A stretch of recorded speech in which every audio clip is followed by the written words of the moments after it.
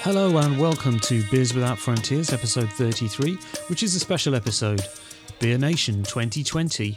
Organised by Steve from Beer O'Clock Show podcast, it was a coming together of podcasters to discuss many topics in the world of beer.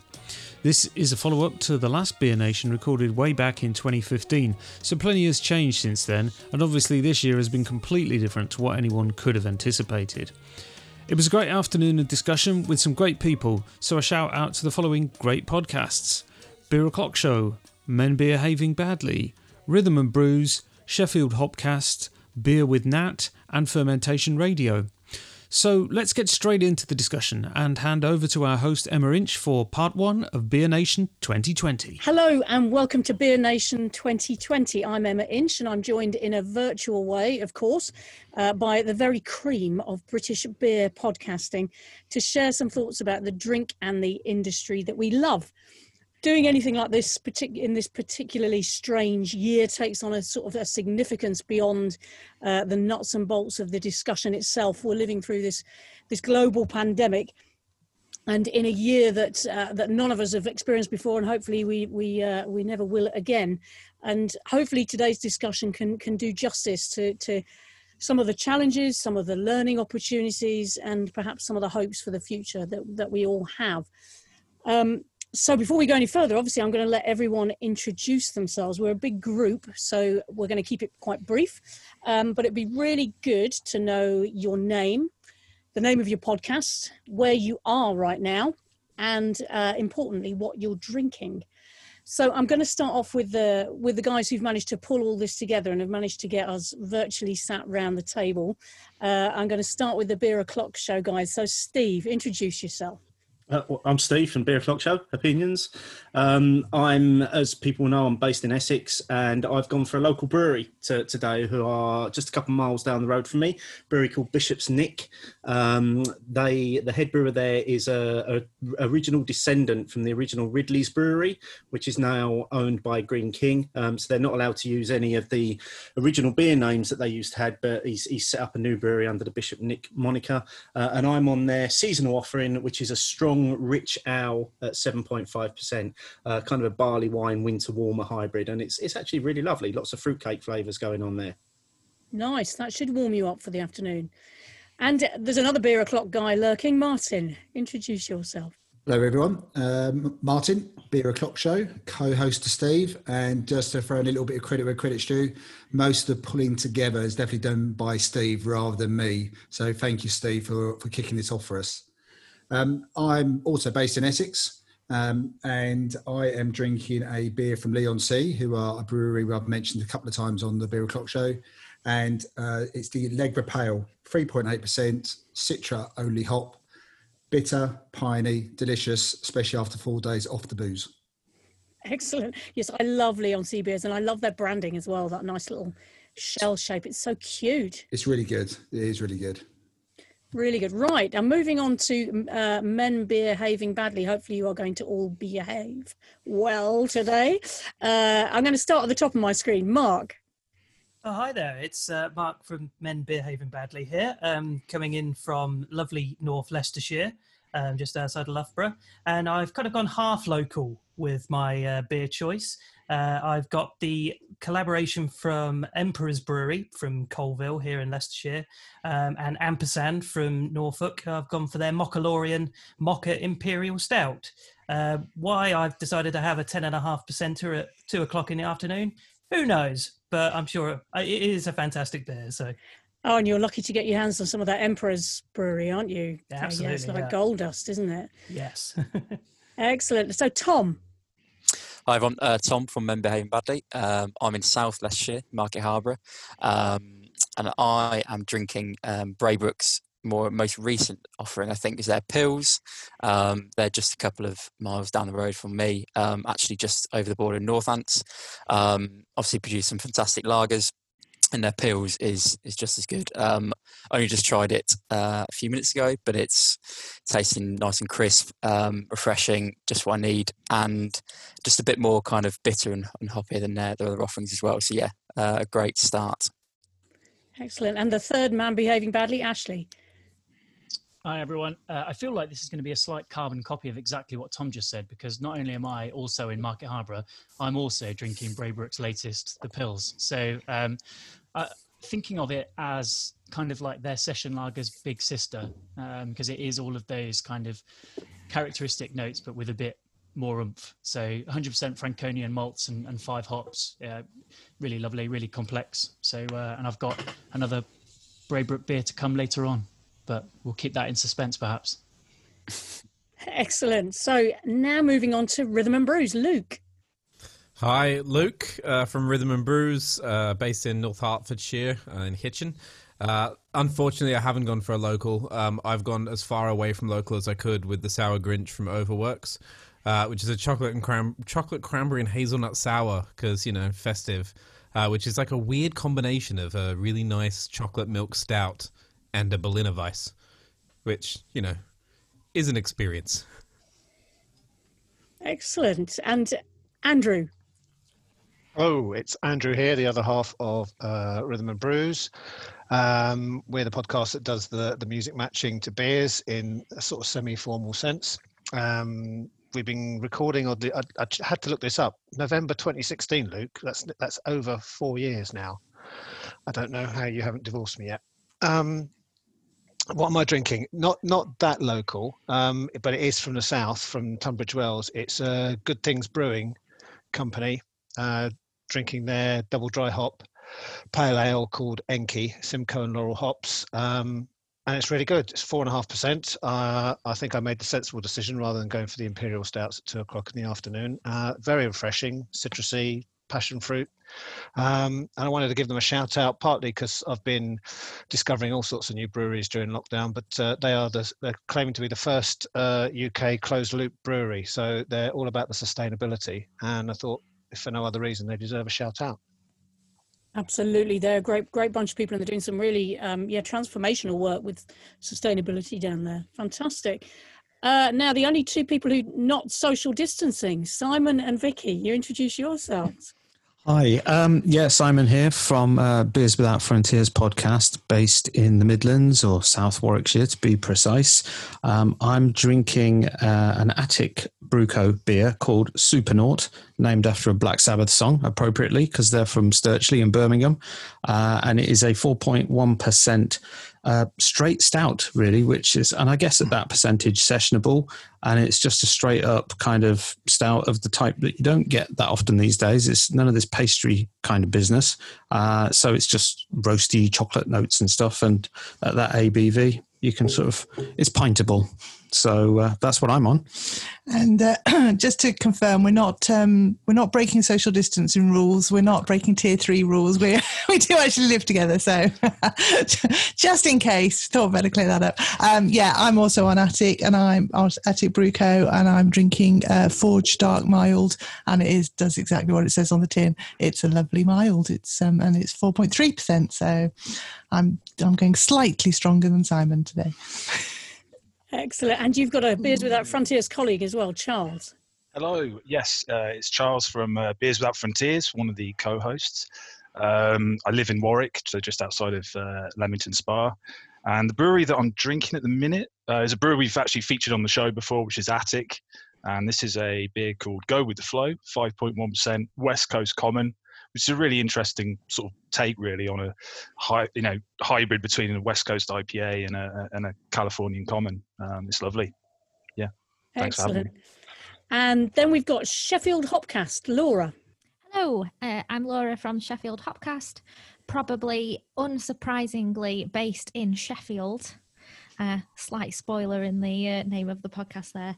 I have actually gone for a Yorkshire brewery, but not one of our most local ones.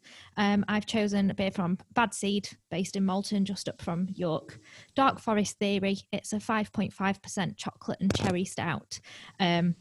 Absolutely delicious, sort of really, really well-bodied, rich stout with just a little hint of sweet tartness from the cherries. That's in really nice balance. So I just thought I'd give those a shout out. One of my very favourite breweries, and not one that you tend to see around all of that much outside of York. So that's why I've chosen that one.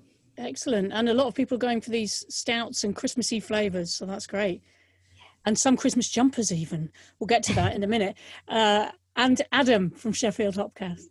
Hi, I'm Adam. I'm 38 and a half years old, and I'm also from Sheffield. One quarter of the Sheffield Hopcast, which has been going about I think it's about 3 years actually now. Kind of locally focused, but with a reach nationally as well. So, and today I'm keeping it local with an American twist. So we've got St. Mars of the Desert, Bon Vive, which is a cool ship IPA, 5.4%. Kind of a brew that's probably making a little bit of more waves this year or in the last year or so, getting out there into the world. But yeah, it kind of was one of our kind of best kept secrets for a while. So I've always liked to keep an eye out for a St. Mars beer. Absolutely. We hear a lot about that beer, but I haven't managed to get my hands on about that brewery, but I haven't managed to get my hands on any yet. Now you're just drinking it into the microphone to make me... Sorry. And finally, with Christmas jumper on and ready, it's Nat. Hi, everyone. I'm Nat. I'm a London-based beer educator, author, and host of the Beer with Nat podcast. And while I am wearing Christmas gear, I've already drank all my Christmas beers. So I have a lime Berliner Weiss from Wild Card, so a nice local selection. It's 4%, so I thought, again, a good afternoon beer. It's really limey, really zesty and tart, so it's really fun to drink. I'm really enjoying it. And I picked it as well as a little shout out to Jaga Weiss, who's their head brewer. Not only is she an award-winning head brewer, she's an award-winning beer communicator, and she was my first ever guest on Beer with Nat, so I wanted to give her a little nod. Excellent. And she's just won Best Beer Broadcaster, so we're going to talk a bit about beer broadcasting later, aren't we? But yeah, Jaga's right up there with that. And just in case people don't know, I'm based down in Brighton, and the beer I've chosen is a local Brighton beer. I've chosen a collaboration between Umbard, one of our local breweries, and Bison Beer, who both brew beer and sell beer in their shops and in their bars. And this is their Rocktober IPL, and it's 5.2%. It's got a nice picture of a bison on the front, and it's just perfect for kind of getting me in the mood this afternoon. And Umbard, an amazing brewery. Jordan Mower is the head brewer, set up in his garden shed. I've brewed with him years ago in his garden shed, actually, and now has a beautiful tap room in Brighton that sadly hasn't been able to open, obviously, in this period, but they're still selling their beers out of there. So that's fantastic. So that is everyone. There are a lot of us. But we're going to keep things tight and interesting. But what I'm interested in to start with is from you, Steve, about kind of why we're here and where this has come from. You've done this kind of thing before, haven't you? Yeah, once before. So I've been podcasting for 8 years now. And 5 years ago, we decided to bring together the then podcasts in the UK that were focusing on beer. And to say that you could probably count them on one hand is an understatement. But there were half a dozen of us sat round a table upstairs in a pub in North London, and basically we were discussing the state of the beer nation, essentially, back in 2015. And then obviously as 2020 rolled around, and with everything that's gone this year, I thought, you know what, beer podcasting is in a great place in the UK right now. We're up to sort of like 50 plus beer podcasts that are available for consumers to listen to, and wouldn't it be great if we repeated the Beer Nation concept but brought together more of those beer podcasts? And as everybody is now well versed with doing things online and via Zoom, and you know, very much used to this sort of setup, now would be the ideal time to do it, actually, and to take it as how have things moved on since 2015. So back in 2015, some of the key things that we were discussing at that first Beer Nation are probably still some of the things that may come up today, but in a very different way. So one of the things that came up again and again during that original discussion was the word Wetherspoons, and whether it was a dirty word or not. I think views may have changed on that significantly, but it did come up repeatedly. There were phrases used like the craft beer revolution, which I think if we go back 5 years ago, it was probably just when the tide was beginning to turn in terms of the amount of craft beer that was available. There was lots of discussion around the availability and the choice of beer.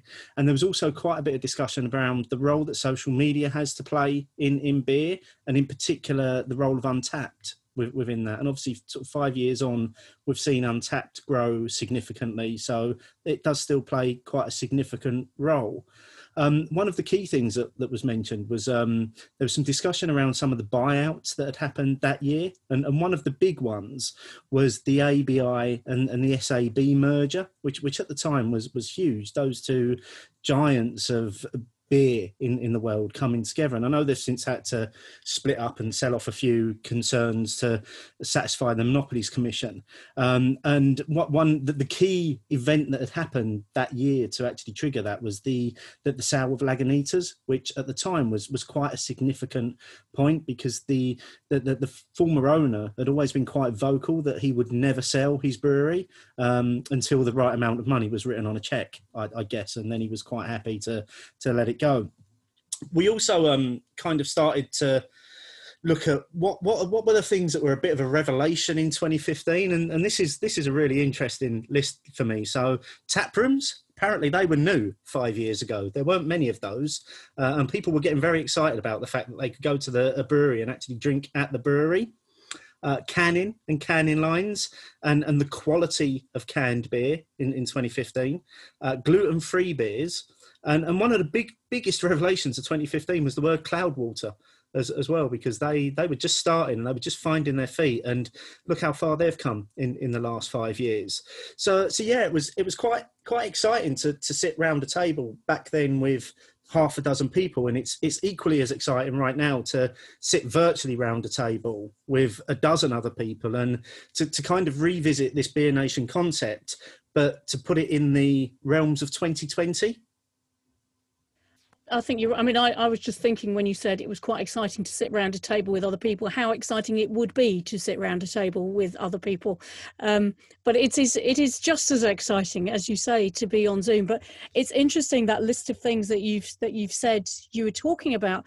The phrase craft beer revolution, you might occasionally still see it in the mainstream non-beer press, but it's not something I guess we would ever really mention anymore, is it? It's kind of, we're just in a different place. Yeah, it does feel like it's a very different place now. And having had that benefit of hindsight of being involved in both of these, and certainly when I went back and listened to that original Beer Nation in 2015, I was very surprised in terms of some of the discussions that were happening. I think one of the things that really sums it up for me, there was a quote from Daniel Nilsson from Original Gravity, who was involved back in that original recording, and he kind of signed off that Beer Nation in 2015 by saying, hopefully another 10 people will be sat around this table this time next year. Well, it's taken us 5 years to get there, but we've got those 10 people sat around the table now.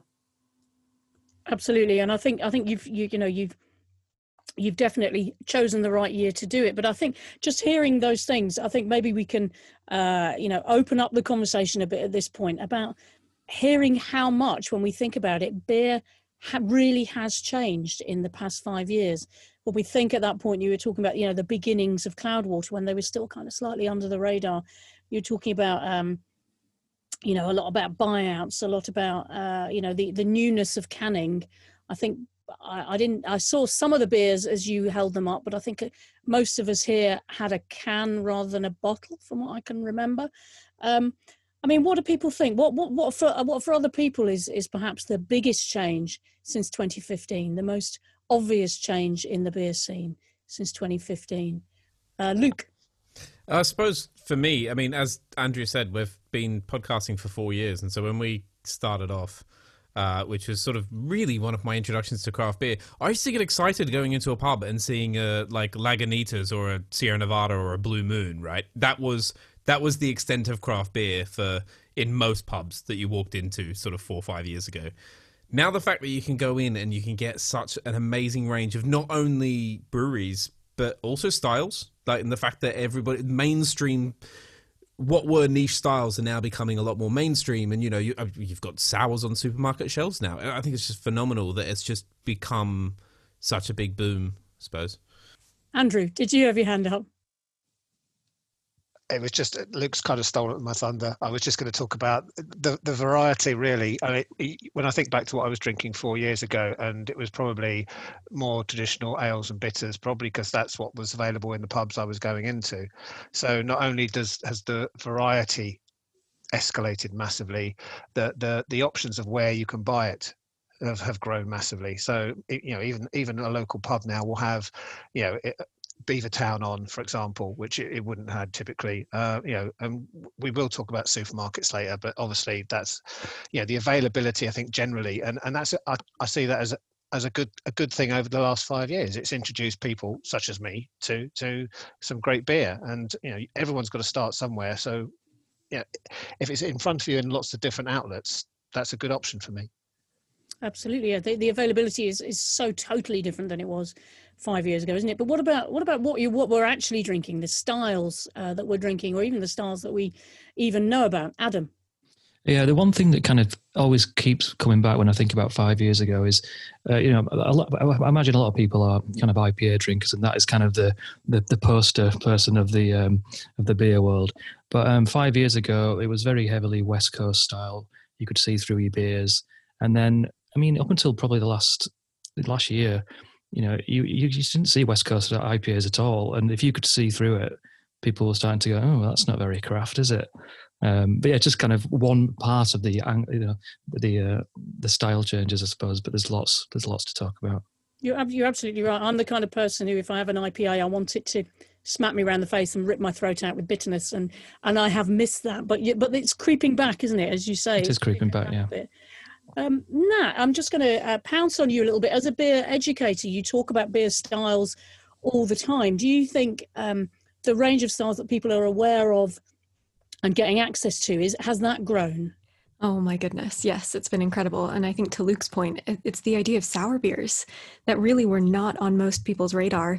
And 5 years ago, just speaking about my personal journey, I was an interested consumer, and I started working in the industry in 2015. So being now on the inside of it and seeing how it's changed, and as you said, speaking to people about beer, it really is this idea of opening up our eyes to what beer can be.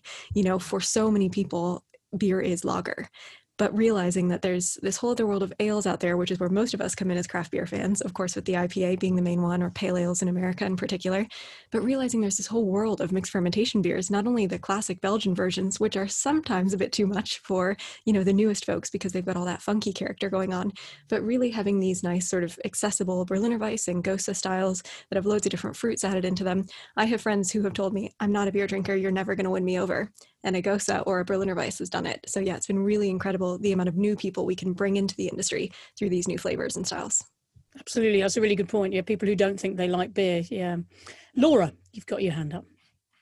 I think just to kind of expand on what everyone else has said, really, I completely agree. And I think for me, the extension of styles that are readily available has been a really key change. But I think as well as that, it's the language that people use to describe it, and I think that's something that will probably continue as well. Your average beer drinker now understands what mosaic hops are, whereas 5 years ago they might have only used just distinguish between a pale ale and an IPA.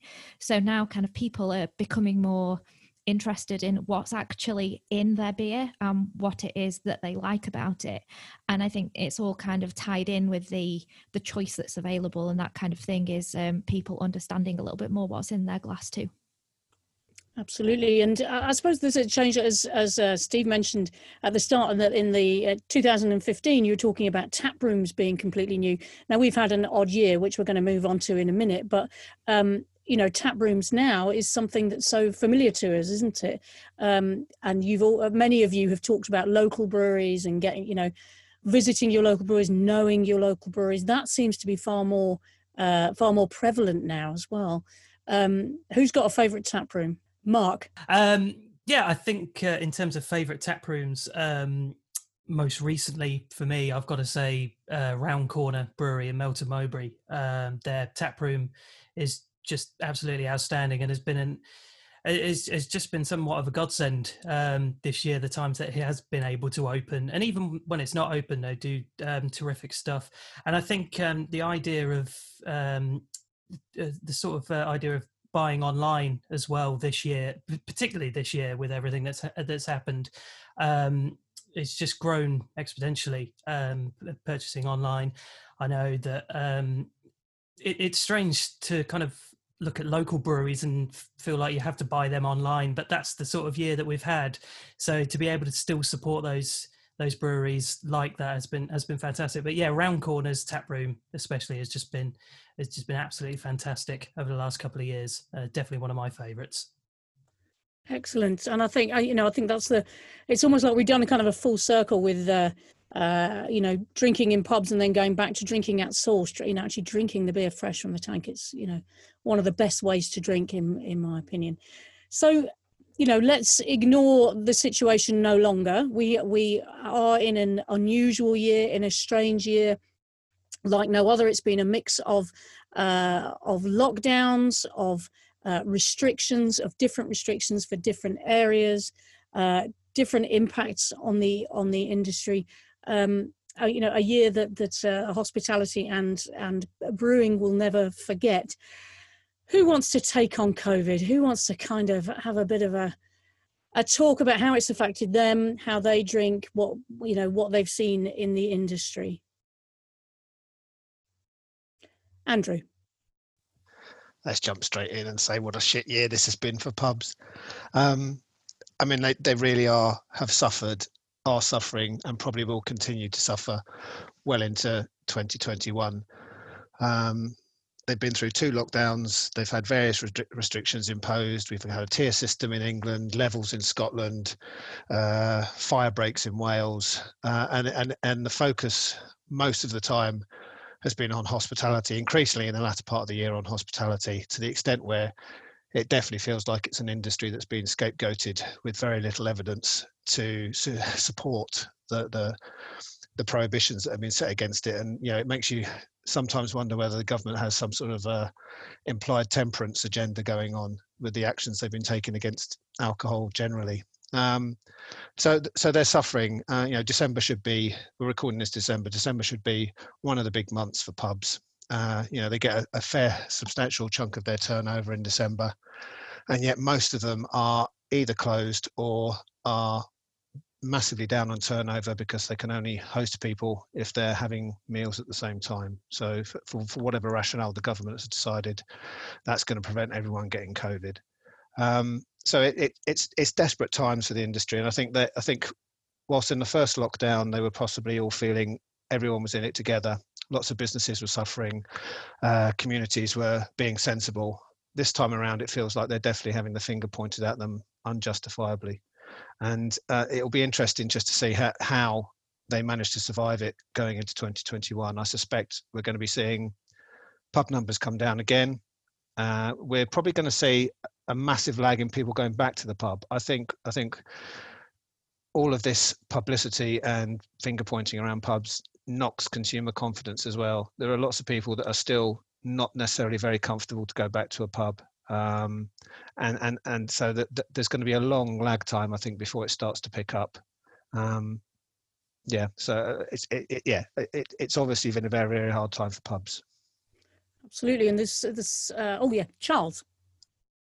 Yeah, I was just going to echo what Andrew said, really. I mean, it's been an absolutely shocking year for everybody concerned. And I just think when we look at the impact, I don't even think we're even close to knowing quite what the full scale of the impact will be. We hope that it's just going to be damage limitation, but, obviously, who knows? A lot of the damage may already be done. Who knows? I think you're right. There's that danger, like you both said, of this not just being what happens this year, but what happens in the future as well, isn't it? And I think, you also made the distinction between the first lockdown and then subsequent arrangements. Laura, you must be in a tier 3 area, is that right? How is it for you up there at the moment? Well, we've been in Sheffield, we were in tier 3 prior to the second lockdown as well. So at that time, the rules on pubs were, I think, pretty much exactly the same as what they now are in tier 2. So our pubs have been more heavily restricted for, a number of months now.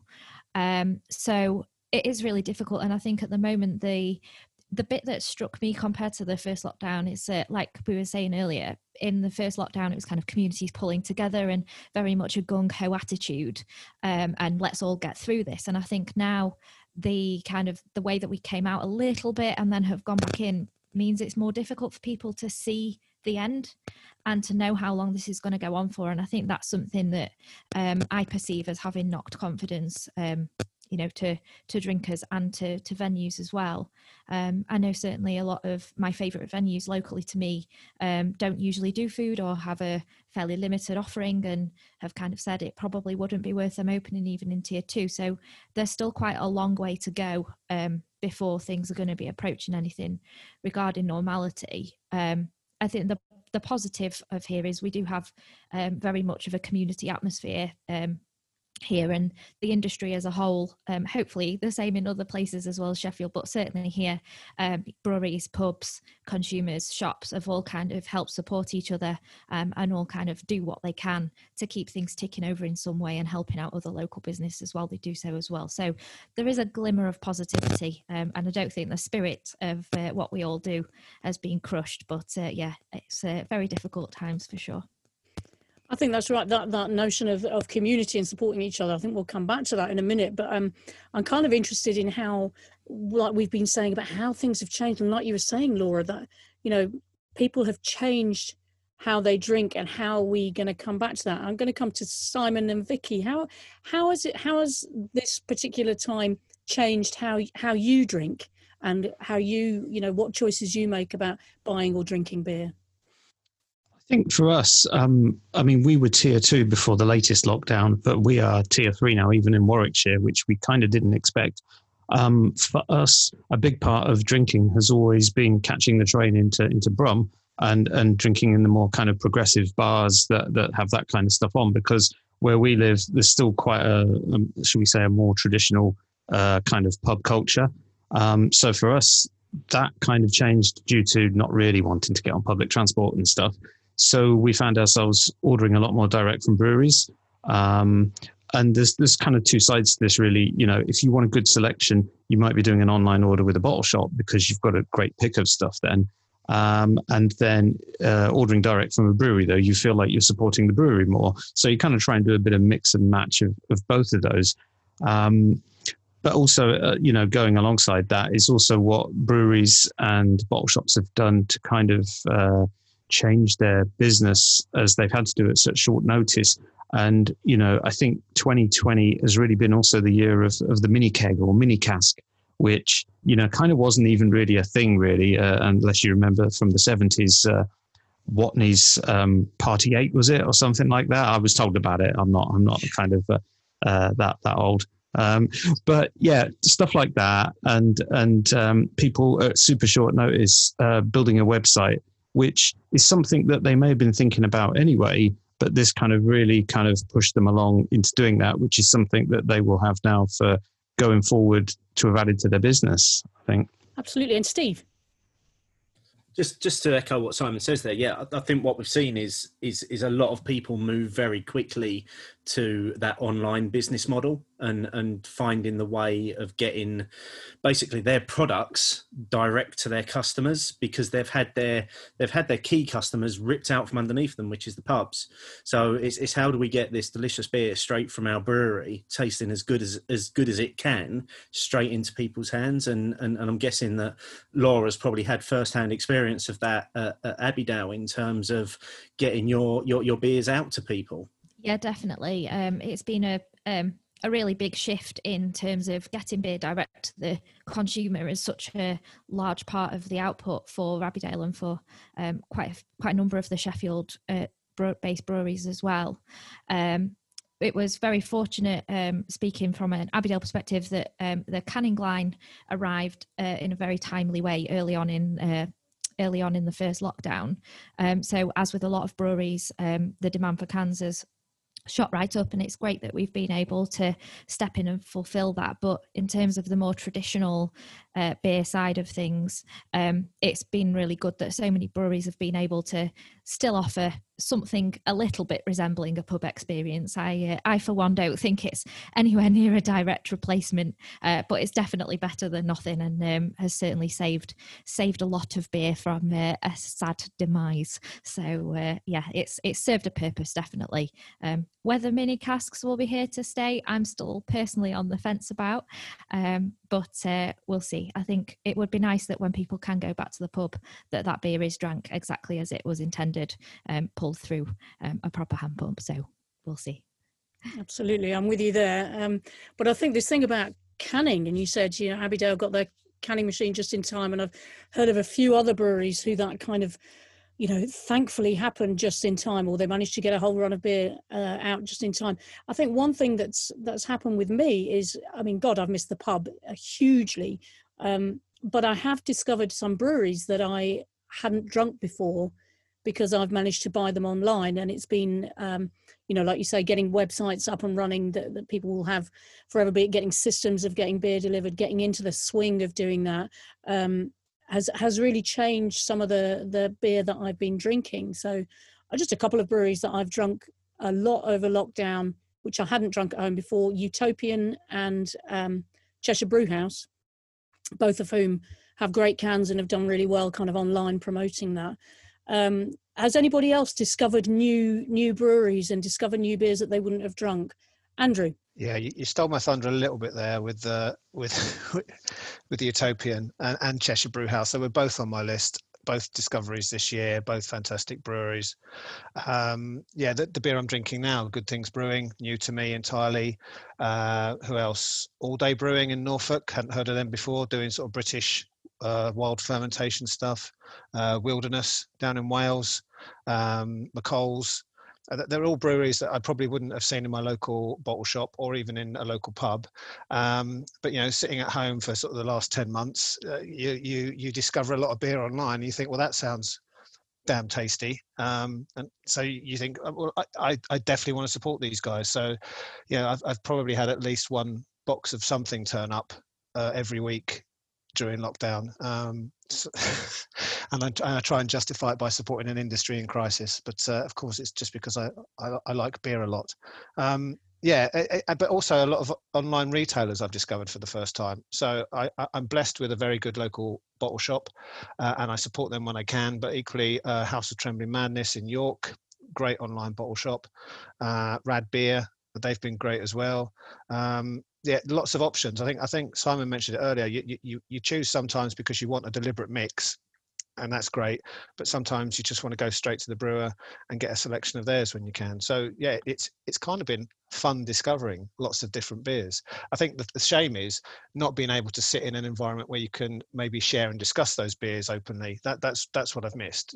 I've got cupboards full of 750s that I'm just sitting and waiting to be able to share them with someone because they're crying out to be discussed and enjoyed together. Steve? Stop buying 750s then, Andrew, would be the simple answer to that one, wouldn't it?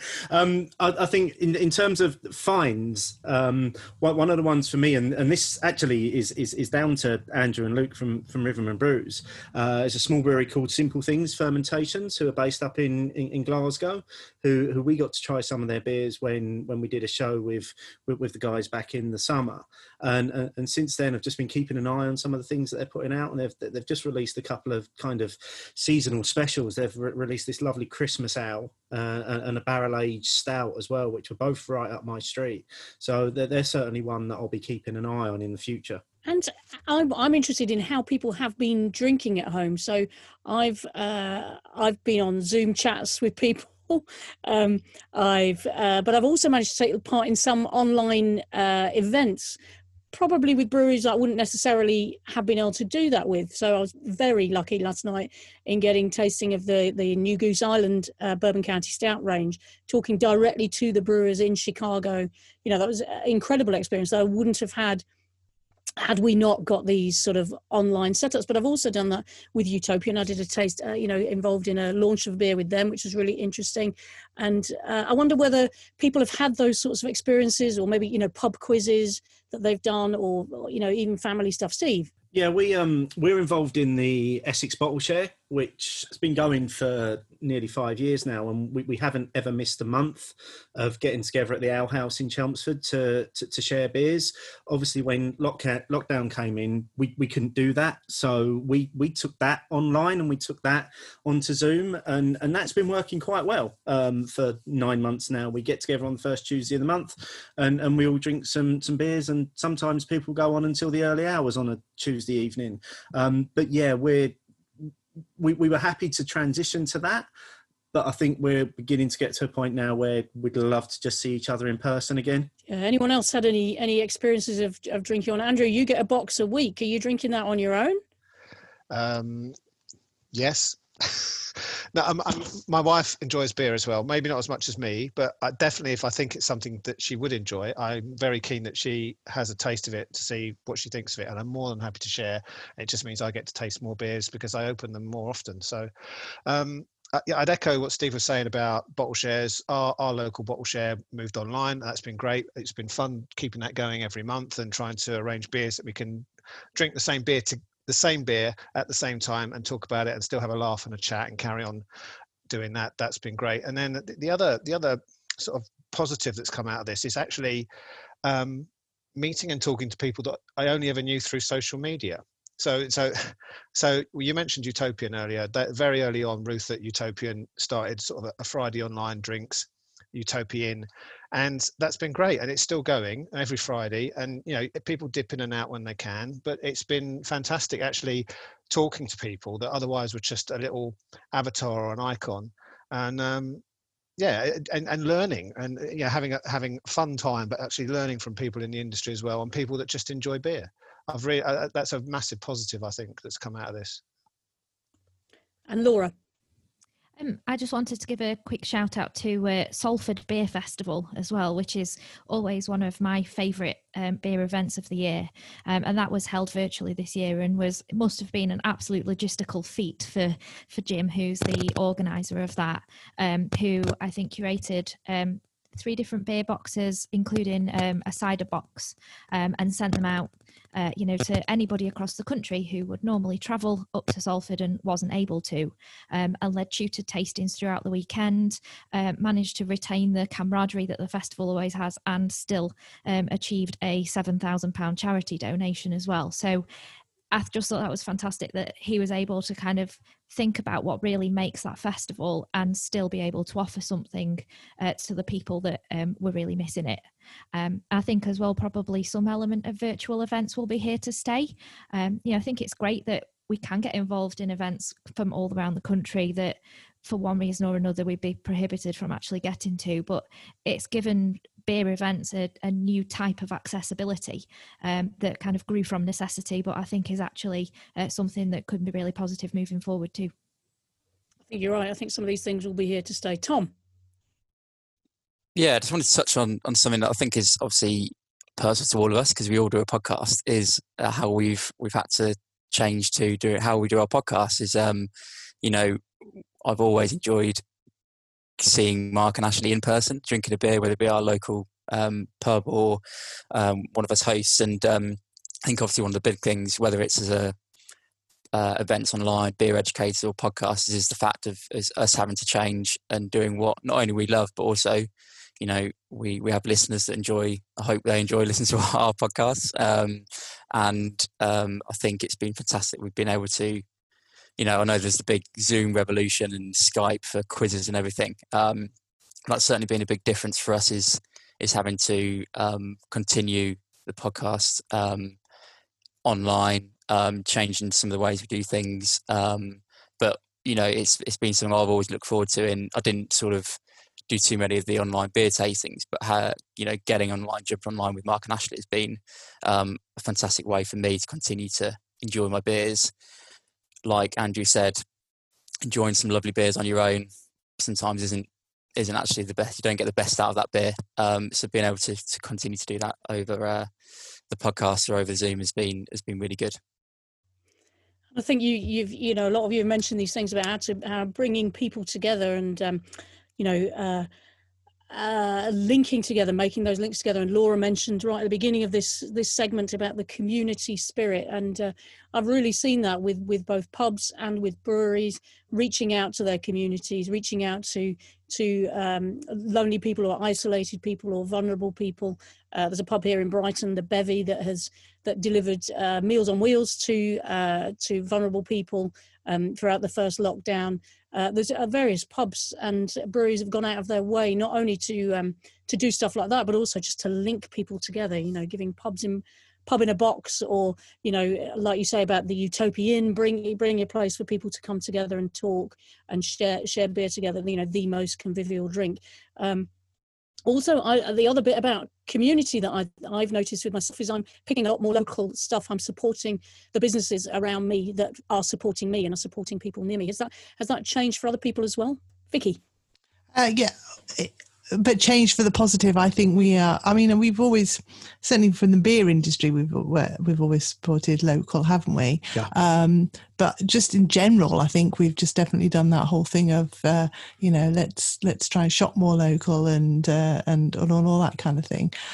What I found very interesting, just moving slightly on from that about this whole chat, is it's been very interesting that we've all been talking about personally.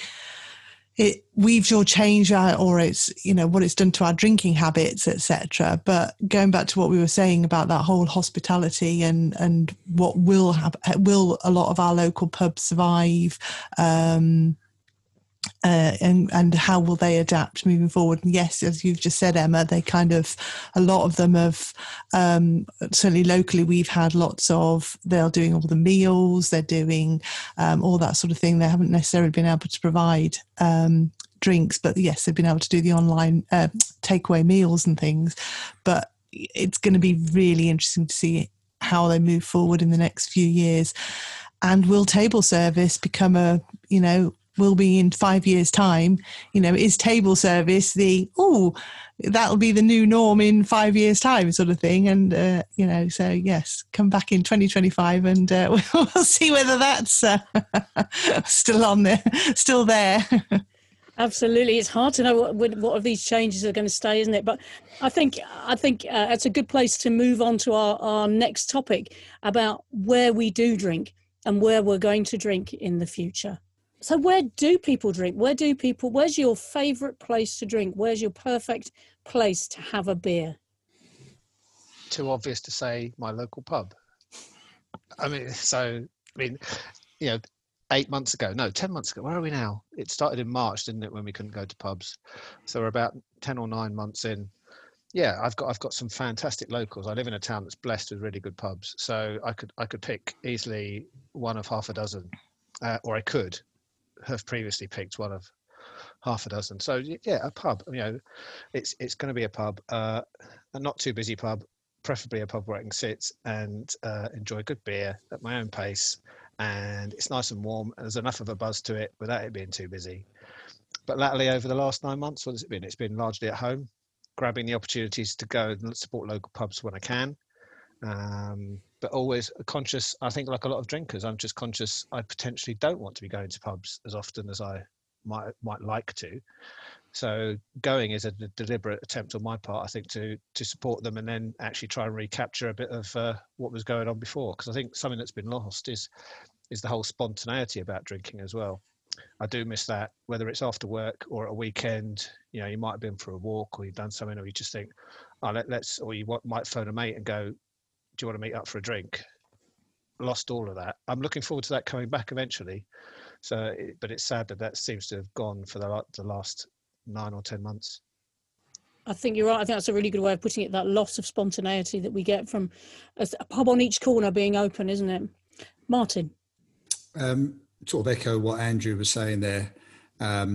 It's definitely, where do we drink now is becoming my least favourite place because it's becoming a bit more enforced. That's not the company or the quality of beers I'm allowed to drink at home and enjoy at home and share at home. It is the go down to the pub for a pint, whether that be a local or pub in London or pub anywhere in the country that I happen to love.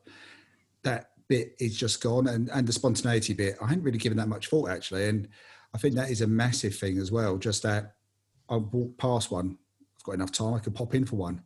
That's sort of gone, you know, especially now, given that for a large swathe of the country, you can't even go in and get a drink wherever you're eating a massive meal or not. And for the other part of the country, you have to think about having some food as well. So the spontaneity bit, I'd almost forgotten about the spontaneity bit. I don't think probably since mid-March there's been much spontaneous going on in my life. Most things are planned around work, calls, the pleasure of doing this kind of thing, the pleasure of doing the Beer O'Clock Show, recording with Steve, meeting other people online, all that kind of stuff. But the actual just option to just literally walk out your house, walk from work, or go and just pop in somewhere. You know, you don't pop anywhere now. And I'm missing cask beer. As much as the mini kegs got mentioned, the mini casks, for me, it's still not quite the same. Because it's not being pulled through a hand pull, as Laura mentioned, whether that be sparkled or unsparkled, but maybe that's a whole different conversation one day. And just, you can't quite replicate the cask beer. There's been some fantastic conditioned beers I've had at home over the last 8 or 9 months from some superb breweries. You mentioned one of them earlier with Cheshire Brew House, but it's still not the same as having a pint of beer in a pub. And I have to admit, I think that sort of mythical version of the pub, that Moon Underwater, is almost becoming my ideal location right now. The more I can't go to one, the more I want it to be the pub I go to. So yeah, pubs and cask beer, I can't replicate those. I miss them. I think what you're saying there about, the more we don't have it, the more we miss it. And I think, that's definitely true for cask ale, isn't it? Ashley? And I think on a similar note, there's something about my enjoyment of drinking at home is diminished by the fact that I never leave here. It's almost as though if you lived at the pub, you probably wouldn't get the same enjoyment drinking there. Because I don't go to work. I work, but I work from home. So I work in a different room of the house, and that's about as much commuting as I do. There's never that feeling of, it's about 4:30, so I'll get the train in a bit, and I've got that session IPA in the fridge. I'm looking forward to that. There's none of that anymore. It's almost as though I feel a bit guilty of having that session IPA because I've actually just walked from my study to the fridge rather than got the train home or doing anything like that. So I think that the helpful thing for me is that, my favorite place is to drink at home, and the soppy answer for that is because that's where my wife and my 8-month-old son are. So, that's the kind of soppy answer. The actual answer clearly is the beer house in Market Harborough, is my favorite place to drink because it's the place that we mention on every single episode we do ever, because they've always got 20 lines, they've always got a range, they've always got light, dark, in between, low alcohol, high alcohol, all of those sorts of things. So, that was a huge part of beginning our beer journey, was that place that had so much variety that you couldn't not find something that you liked there.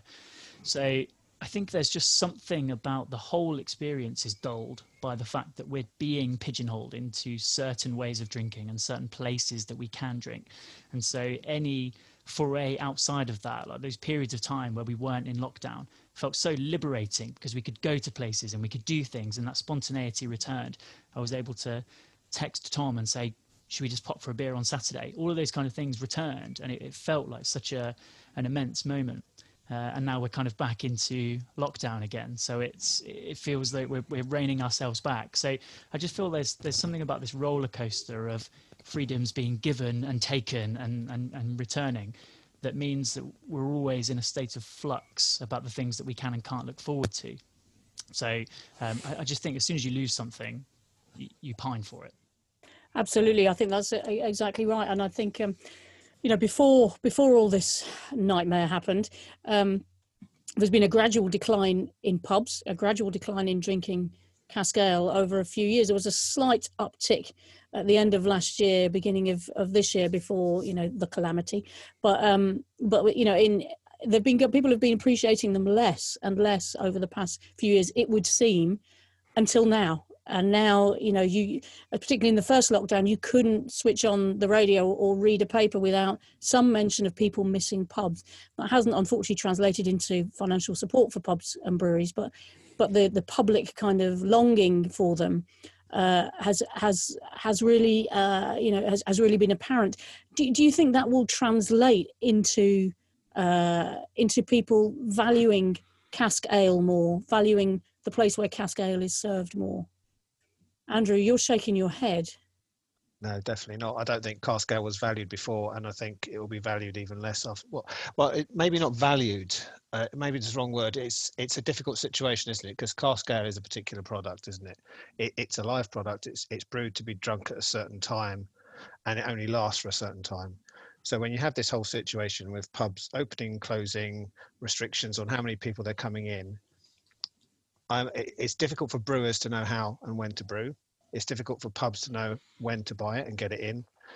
So what you're inevitably going to see is the availability of it falling, I think, and pubs less inclined to stock it because they can't guarantee they can serve it.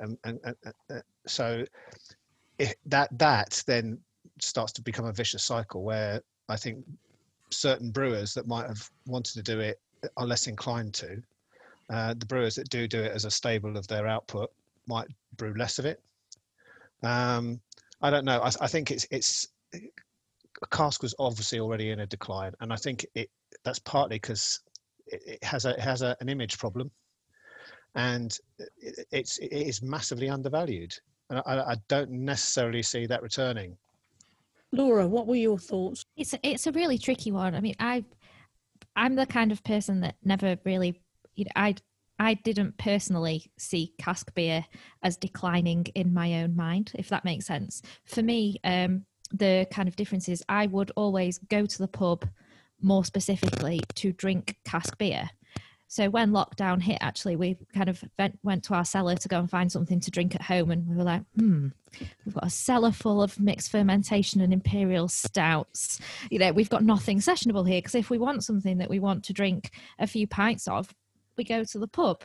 So that kind of shift into needing to find that type of beer to drink and enjoy at home was quite big for us, really.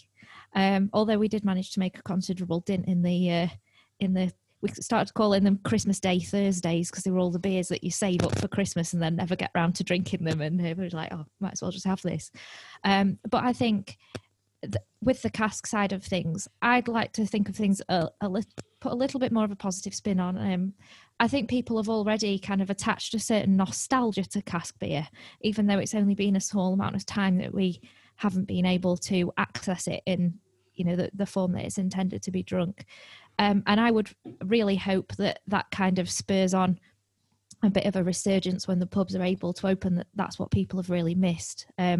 When the first lockdown ended, we went to the Sheffield Tap at the train station and had a pint of cask Jaipur, and it was one of the best things I've ever drank. It was absolutely fantastic. And we very much made a point of drinking that type of beer that day. Whether that will be a kind of short-term thing and people will then, sort of look to experiment a bit more widely, I don't know. I think there's still so much to be seen. I think Andrew's right in that I think breweries that were kind of cask-led will possibly look to be a little bit more flexible with their output as well. There's so many breweries that have adapted, and it almost makes sense for them to be able to continue reaching out to more people in more different formats. But I hope that it's in addition to cask rather than as a replacement for cask, if that makes sense. Simon, do you think the way that you've changed to drink, I think you were also in tier 3 drinking at home, is that going to continue, do you think? For once the pubs are back open, do you think your drinking habits have changed for good, or do you think I don't think they've changed as much? Yeah, I don't think they've changed for good, because like everybody else, I'm hankering for a return to the pub to drink great quality cask beer. And my fear is, well, there's two sides to this really. Either we've all missed great cask beer that much that there'll be a huge resurgence in it when things start to return to normal, or the danger is that some places, not through their own fault really, but because there's not enough throughput, will be serving maybe not the best cask beer, which potentially puts people off even more, because perhaps they want to maintain more lines than what's best, and maybe it should be actually a good idea to just kind of like have 2 lines during the time when perhaps people are starting to find their feet and be more comfortable going to the pub. And this is maybe down to just personal choice of am I comfortable going back? This is going to take a real amount of work for some people, depending on their state of mind, to feel comfortable in a crowded pub again. I think we've had to change our mindset mega quick back in March, and we've gradually got used to this kind of keeping away from people thing. And I hope that when pubs are safe to visit again, and everyone's going to feel okay with just being in a crowded pub like it used to be, ordering up a pint of cask beer and going, wow, that's damn good, I've missed this, let's get through it, let's have a few pints of it, and that hopefully there is if not a complete resurgence of cask beer, that it doesn't lose any ground more than what it already was doing. That's what I hope for anyway. And Martin? I'd just like to add, I think Simon's right, and I think it may have been mentioned earlier by Andrew as well. I think there are going to be a section of society who it's not always going to be about COVID. I think they'll have got used to drinking at home. They'll have got used to some of the value of drinking at home. You can order a nice takeout by literally pressing a couple of buttons on your phone. You can have that really nice beers, nice wine. Because let's remember, the pub needs to survive on more than just a beer, which we all like drinking. There's plenty of other things the pub needs to do and needs to sell to make it worthwhile. So I think there are some people who've got out of habit. I've had Teams meetings at work where people are literally not talking about wanting to go out and have said, yeah, we're quite happy. I mean, let's face it, the amount of programs you can now stream. If you just want to be on the sofa, if you run out of entertainment, it's probably more about you than the entertainment offerings available at not a massive cost, in my opinion, because how much you may spend elsewhere in your entertainment. So I think hospitality, to make it a little bit wider, is going to have to work really hard to attract people. But what I do hope is that the quality aspect isn't lost. So echoing what Laura said, that cask doesn't sort of get pulled back, but also talking about value. Cask itself as a product is still an undervalued product, and I personally would happily pay more. And I know that's not the same for everyone. And referencing Steve's earlier comment, spoons in 2015, spoons 2020, I was a fan of spoons in days gone by. Two things have changed my mind on that. One is Brexit, and the second one is that they don't put monetary value on cask. And I know that there is a section of the country who need that aspect of it, but they also don't seem to give any hint that there's a cost behind what they're doing, a bit like supermarkets, I suppose, in some respects. So I think we need more on that. There's definitely an educational piece there as well. I do fear for hospitality going forward, and I think it may be late 21, 22 where we start to see the full impact of this, but people may just have got out of the habit of going. I think we'll all rush back and do our best, just not sure everyone else will. And I think as beer lovers and podcasters or writers, we've got a role in that, haven't we, in supporting hospitality. Ashley? Yeah, and actually you've touched on a point that I was going to raise there, and it goes on the back of what Martin was saying there. I think that the quality of beer across all dispense methods is so good now that it actually does reduce the likelihood of people missing cask to that significant extent.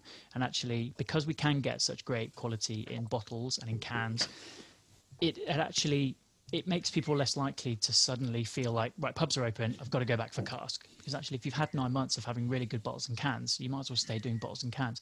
But the point that you've started touching on there is the role that I think we all have, to a greater or lesser extent. I'm fully aware that Tom, Mark and I are sort of, small fish in a big pond here. But, there is something about reminding people about cask and just shoving it into their faces to say, actually, we're at a point now where if we don't fully re-engage with this, there is a distinct likelihood that we lose it forever. Because if it isn't a viable model for pubs and for bars and for restaurants and whatever else, then they just won't do it. They will just go with other dispense methods, and that will be it. And we'll all be broadly okay with it because the quality is good, but there will always be that reflection in the back of our minds about well, actually, if I'd have just had a few more pints, if we'd have all gone out for a few more pints of cask, we could have just caused that tipping point. So there's something like, whether it's hashtag ask for cask or something like that, there's some kind of movement that's needed just to make sure that when everyone is able to go back to normal, then we are looking for cask first, just to say,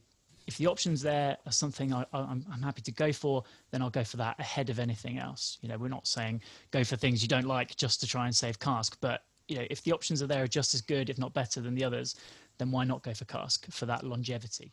So yeah, excellent. I love the hashtag.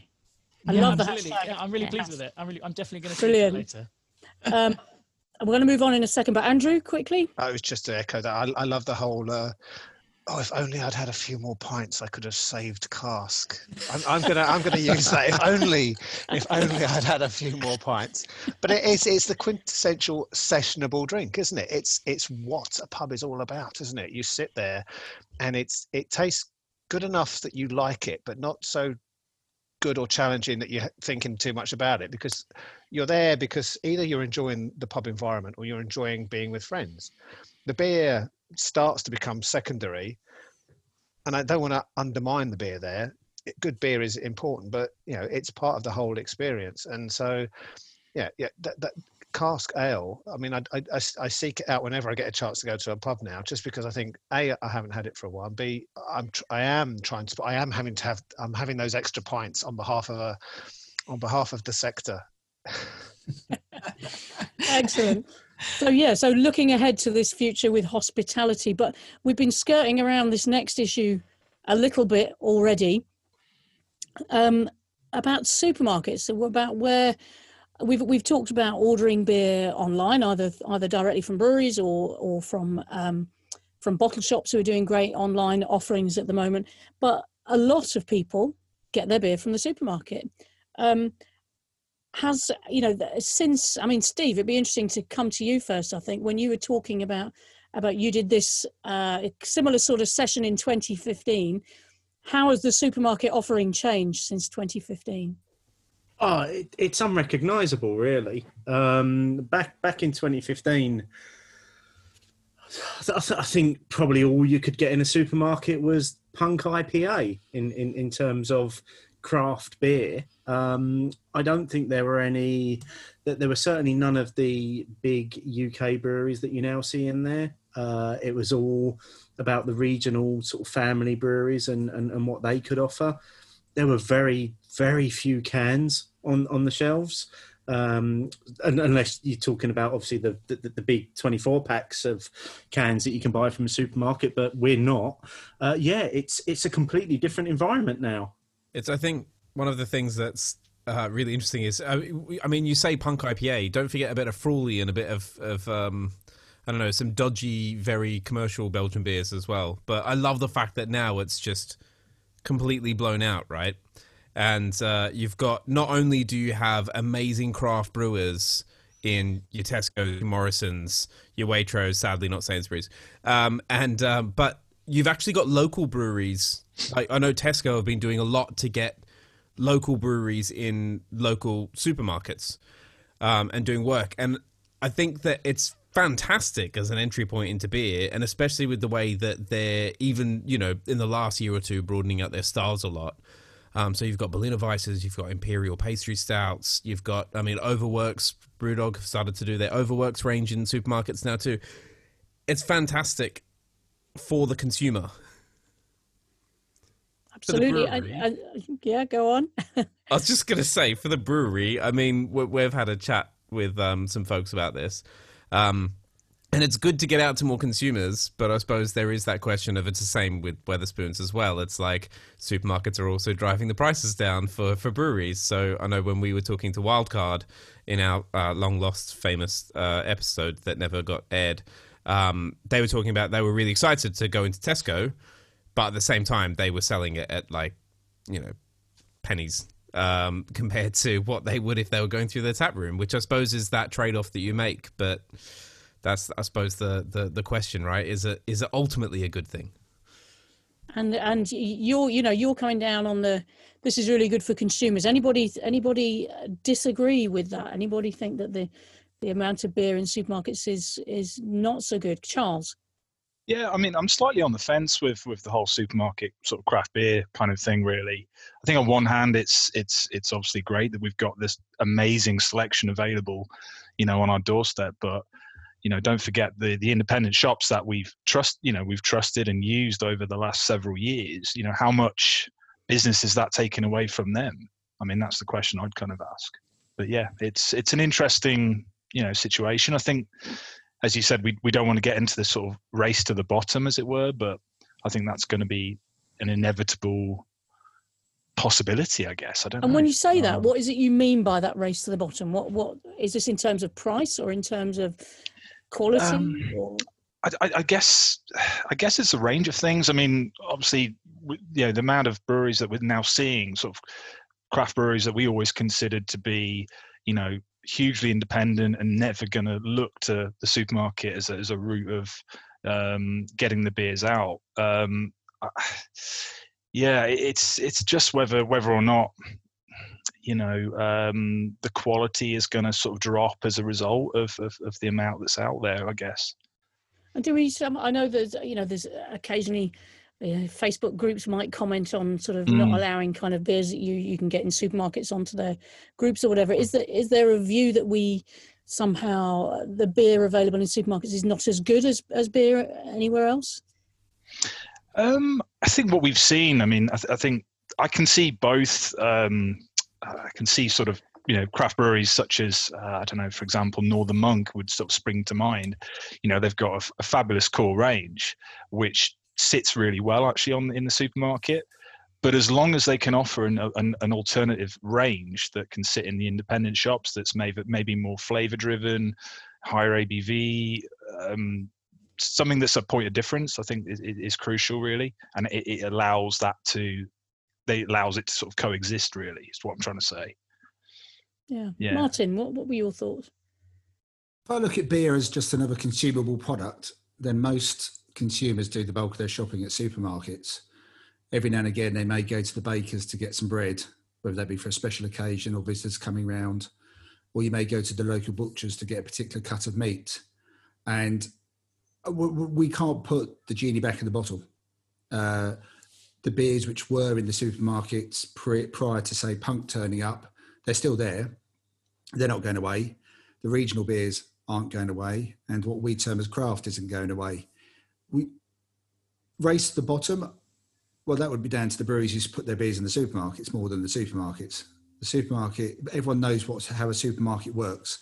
Those conversations have been taking place for years, even if you just go back to looking at dairy farmers. But milk still gets sold into supermarkets.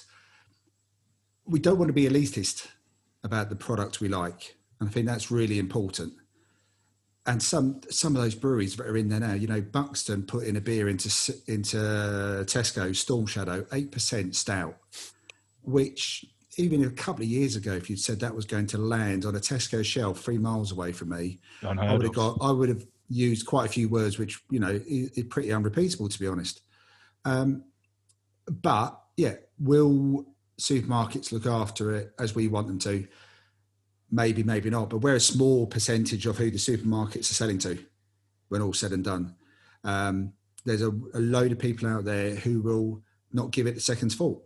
They're probably not even thinking about checking dates on the bottom of cans, which until the current crisis we're in, I was definitely prone to doing in supermarkets because their rotation on shelves is shockingly bad, especially M&S. So, I think on the whole, it's a good thing. There are sections of the country where you can't get beers. And I know everyone says online shopping, but my parents in their mid-70s aren't going to do online beer shopping. But every now and again, I'll get a WhatsApp from my mum who says, they picked up something that they saw in the supermarket and she thought it was worth mentioning to me. And it's not a regional beer. It's beer which they may have heard me mention when we were out together. So I think that's a good thing on the whole. I agree with what Charles said about independent beer shops, whether that be online or physical, that you still want them to have a place. You still want them to have access to beers which perhaps can't get anywhere else. Whether it be like Sean with Beer Central, Jules in Sheffield. You want them to have those beers which you can only get one of. Sometimes I don't want to do 4 for £6 or 4 for £7, or go online and order 24 beers just to make sure I don't pay the postage. Sometimes I still want to be able to walk into the shop, talk to someone, pick up maybe just 2 or 3, and if they've got, you know, a couple of taps, maybe a growler or something as well. So my hope with regard to supermarkets is that you make more people aware, but you don't kill off other sections of what we love about the beer community. Absolutely. I think it's a fine balance, isn't it? And I think that's what we're picking up on, that need to support independence. But like you say, the supermarkets give accessibility to people who don't have an independent near them, or who only have a tenner in their pocket, aren't able to order online. Can't get anything for a tenner, can you? It's just the delivery. But you could go into the supermarket and buy yourself maybe 4 really nice beers. Tom? Just one thing Martin just mentioned there about sort of talking to someone. And I know that the people who work at supermarkets can't be experts on absolutely everything they sell. But it's one thing I've not actually thought about is, you know, I have bought beers in supermarkets, is what would, if I asked about certain beers or the range they have, would they actually provide any good, decent sort of feedback and information on them? Whereas, you know, recently I went into Duncan Murray's Wines, which is a fantastic shop in Market Harbour, and the amount of knowledge they had on the wines and the beers, and I know that's their trade, but it was so enjoyable just actually listening to them tell me about the beers and the wine I wanted to buy my mum and dad for Christmas, and it was just, that experience is a lot better. And I know people sort of, they may go to independents to search for that, but I think also, you know, it would, with craft beer being sold in the supermarkets, is there a bit of disservice to those beers sometimes, where, you know, when they want that information, they're just not getting it and they turned away by it. And it's just a point I've not really thought about. I didn't know if you guys had a take on it, but I think it's something that certainly a supermarket you would miss out on, is that sort of knowledge on those beers. I think you're right, and I think I like that comparison. You know, Martin was talking about, we used to go to the bakers, we just go to the butchers, the greengrocers or whatever. Now we do our shopping all in one. But I guess I see supermarkets as you can buy beer there, you can buy bread there, you can buy nice coffee there. But if I want that other experience, and to get something different and unusual and talk to somebody, I would go to a specialist coffee shop, or I'd go to a specialist baker's to buy some unusual sourdough, sure. Or I'd go to a specialist beer shop to get that information. And perhaps there's room for both without one squeezing out the other, but the danger is money talks, doesn't it? Mm-hmm. Adam? There's so many different threads on that I would try and keep in my head, but I'm going to keep a fresh one instead, rather than sort of echo what everyone else has said. And a lot of podcasts, you talk about beer journeys and things like that, and you got to remember that there's not many people's beer journeys that are going to start in a specialist beer shop that's, you know, you've made a special effort to go to. So, you know, having something of good quality that is almost an advertisement for that brewery in a supermarket is really important. You know, not everyone has the money to be able to do this. You know, if you're really into beer and you drink a lot, you know, whatever a lot is, you know, 4 cans from a specialist shop, you know, you're talking well over £20 sometimes. And people who are new on their journey or are used to spending maybe £5 on 4 cans, you're not going to convert them people unless they're really, you know, they've had that experience. And I'll put my hand up. I use a supermarket. I do, and you can't spend that much money on it. You need something as a kind of not a special occasion, something that's good quality beer. And you know, these breweries have chosen to put these things in supermarkets. They've not been forced to do it. And I know that, like, it does cause headaches for when you start seeing Thornbridge core range in specialist shops, when you know that you can get it, you know, 8 cans for £9, you know, of Jaipur. You know, that's insane. And to be honest, I've probably drunk more Jaipur during lockdown than I ever have, and I've drunk a lot of Jaipur. But yeah, I mean, a lot of the other points play echo, really. I think mainly that one being that having that kind of maybe some sort of core range in supermarkets, and then you're going to have to go to a specialist shop or somewhere, or you know, or direct. And it's basically that's the advert for that brewery in the supermarket there. So, Luke, you wanted to come in there. Oh yeah, I mean, I'm always wanting to jump in, so it's fine. But yeah, I think you nailed it there, right? It's the specialist beer shops. they're serving a different function. They're for people at different point in their beer journey, and I suppose, and actually, when you think about it, independent beer shops, and I know my local beer shop in Hitchin, which is a great little bottle shop, can be quite intimidating to somebody who doesn't know anything about beer, because they walk in there and you've got these, unfortunately as well, predominantly white male dudes behind the bar, who, you know, are very good if you can get past that initial snobby barrier. It reminds me of High Fidelity and like the, you know, walking in and asking for Stevie Wonder and getting yelled at. And I suppose that would serve, and the only problem is if what happens to books happens to beer, where it's with Amazon coming in and completely pushing out all the independent booksellers, and now you just don't have anywhere near as many. But I do feel like there is space. I think the thing is that beer shops just need to up their quality, and they need to make sure they're actually serving the need that they're trying to serve, and not trying to serve everyone, and actually, you know, differentiating and doing something different. Yeah, good point. And Charles? Yeah, no, I was just going to say, really, what kind of echoing what Luke's just said there. I think there is still a, you know, sort of almost a fear factor for someone that's new to the scene walking into a bottle shop, as friendly as the staff normally majority of the time are. It's still can be a bit daunting. You know, you just see shelves and shelves of bottles and mainly cans these days. And, you know, if you're new, it's like, am I buying the right thing? Is this too much to spend on a beer? Whereas obviously in a supermarket, you know, no one's bothering you, no one's judging, nobody judges you, but no one's sort of looking at you. You've got time. You're not sort of blocking someone's sort of, you know, experience in a bottle shop. So, yeah, there's definitely still a sort of intimidation factor potentially for sort of new people into the scene. Absolutely, yeah. I think we have to remember that, don't we, as we're way down our beer journeys. And I guess that kind of moves us on to the next topic. Really, we are so far down our beer journeys that we've actually become possessed to do podcasts about the thing that we love. That's how far we've gone. We're blooming obsessed.